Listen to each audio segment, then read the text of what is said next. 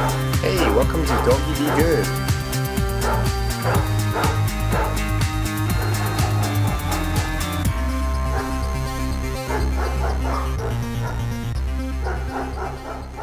Good day, everyone. Welcome to Doggy Be Good. Dennis over here, as well as... Hi, it's Mike again. We're going to start off today with a quick update on the dog flu virus. It's been probably about a month since we last reported on this, and since then there's been some news updates. And let me give the floor to Michael because he's got some latest news for us to share. Michael? Okay. Well, it has definitely spread. According to Cornell University Animal Health Diagnostic Center, positive testing for the H3N2 has been reported in Alabama, California, Texas, Massachusetts, New York, Wisconsin, Michigan, New Jersey, Iowa, and Indiana. Now, although it has been reported that it's in New York, I have to tell you I haven't really heard any cases come up in our areas as of yet. That doesn't mean it's not going to, but as of yet. But they do, recommend that in order to avoid this, try to keep your dog away from heavily populated dog areas.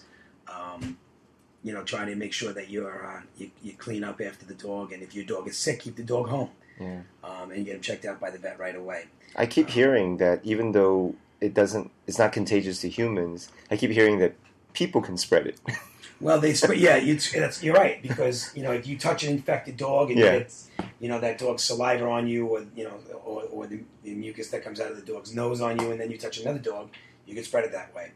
Yeah. However, it is not a zoonotic disease, and they have made it very clear that it's not contagious to humans. Yeah. It cannot be spread from animal to human. So that's something that we don't have to worry about. And they're also saying not to panic over this. Yeah.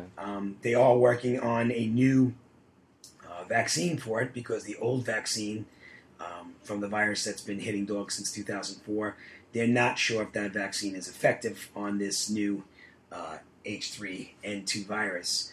But they are working on a new vaccine for it, and they said that they should have something within the next 4 to 6 months, and this was in May that they had said that. Yeah. So let's keep our fingers crossed and hope that they do have a new vaccine for this virus, or this flu that has come over from Asia, and let's just hope that we can contain it and it doesn't become too out of control. But again, don't panic. They are advising people not to panic about it. Don't worry. Most dogs are cured from it, but just keep an eye and know the symptoms. Again, runny nose, a dry hacking cough, loss of appetite, lethargic, and diarrhea. So if you see any of those, again, don't panic, but definitely get your dog checked out and make sure that your dog is okay. And any further information we get on this, we will most certainly put out to you guys the minute we hear. Right. Okay? Hey, thanks, Michael, on that update. No problem. Michael, I've heard from the news report that a professor from the University of Wisconsin has estimated that the number of dogs affected, even though under 10,000, is still a fairly large number. Is that what you heard as well? Yeah, I mean, there's an alarming number of dogs who have been affected by this particular virus, but they are really trying to wrap this up quickly. There's been a joint task force with Wisconsin Veterinary Diagnostic Laboratories. They've teamed up with Cornell University, and they've created a group called the National Canine Influenza Task Force. Wow! And their primary goal is to find a vaccine that's going to help with this particular virus. But the thing about it is people should be alarmed and they should be aware. But again, don't panic. Don't panic. Okay. You should be keep aware. your head. Yeah, you should keep be aware cool. because there's like as you would with any other virus. Right. But just keep in mind the way it spreads is from nose to nose with dogs, or direct contact between dogs. Okay. As people travel, they get exposed to other dogs as well, and then they'll bring it back to their hometown. So just be aware when you're away. Make sure that you keep your eyes open to see if before you let your dog go in an area where there's other dogs. Find out if there's been cases in that area or what's going on. It's very easy to find out. You can contact local vets in that area. So if you're traveling, let's say you're traveling to Wisconsin or you're traveling to Arizona, you can very easily contact the veterinary office in that particular area and ask them, has there been any cases of the N3 flu? They'll tell you the truth, and then you just be aware. Right. That's the main thing that we can do. Will do. All right, Michael, now that we have the updates out of the way, let's get to our main topic for today. And today's topic will be vets' do's and don'ts. And many of us who have to interact with the vets, and quite often most of us run into good, pleasant experiences, but every once in a while we run into a vet that's really either milking us or telling us bad information. And Michael, I am sure you hear horror stories since all of your clients have to go through getting the vets to take care of the dog shots and all that anyway. So what have you heard? Well, you're right. There are good vets. There are better vets. Yeah. There are vets that try to take advantage of you, and you'll walk out of their office every time with a $300, $400 bill. You have to be comfortable with the person that's taking care of your dog, and you have to feel confident that they're not doing the wrong thing and they are doing the right thing by you.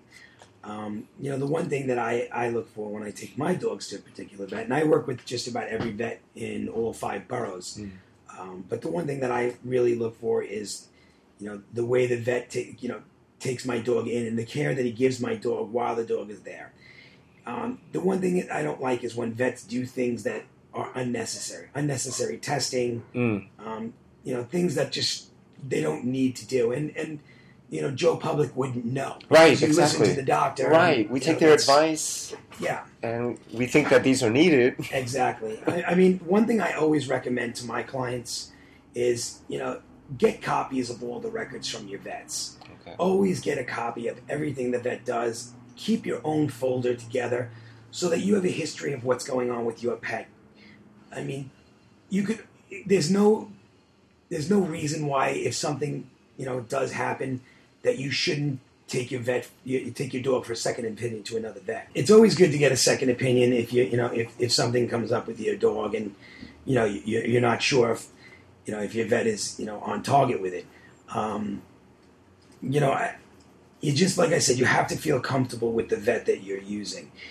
If you're walking out of your vet's office with, an exorbitant bill every time, then chances are you might want to, check out a different vet. And that's why it's always good to have your files with you. Always get copies of everything the vet does, get copies of the tests, and keep a file. Even if you go on the road, or if something happens and you need to get to an emergency hospital because your vet is not open, you're going to need to have those records. Yeah. It's always good to have everything in a file so that, at any moment you can just take your dog to a hospital if you need to, or if you want to get a second opinion. Most vets won't get insulted about that. Some will, some won't. But hey, if somebody's telling you your dog needs a major surgery or your dog needs this or your dog needs that, I mean, if it was a doctor telling you, you'd get a second opinion, wouldn't you? Yes, yeah. So, your life is at stake. It's not bad to get a second opinion and just feel comfortable with the vet you're with. There are vets that I would use, there are vets that I wouldn't use, and there are vets that I would never, ever recommend, and then there are vets that I would recommend highly. And unfortunately, you can't really, you don't know until you actually go to that vet. And if you're not familiar with, the procedures and stuff that go on with dogs when they go for checkups and things, you're at the mercy, and you just hope that vet is an honorable, person and will do the right thing. Yeah. And most of them are. Right.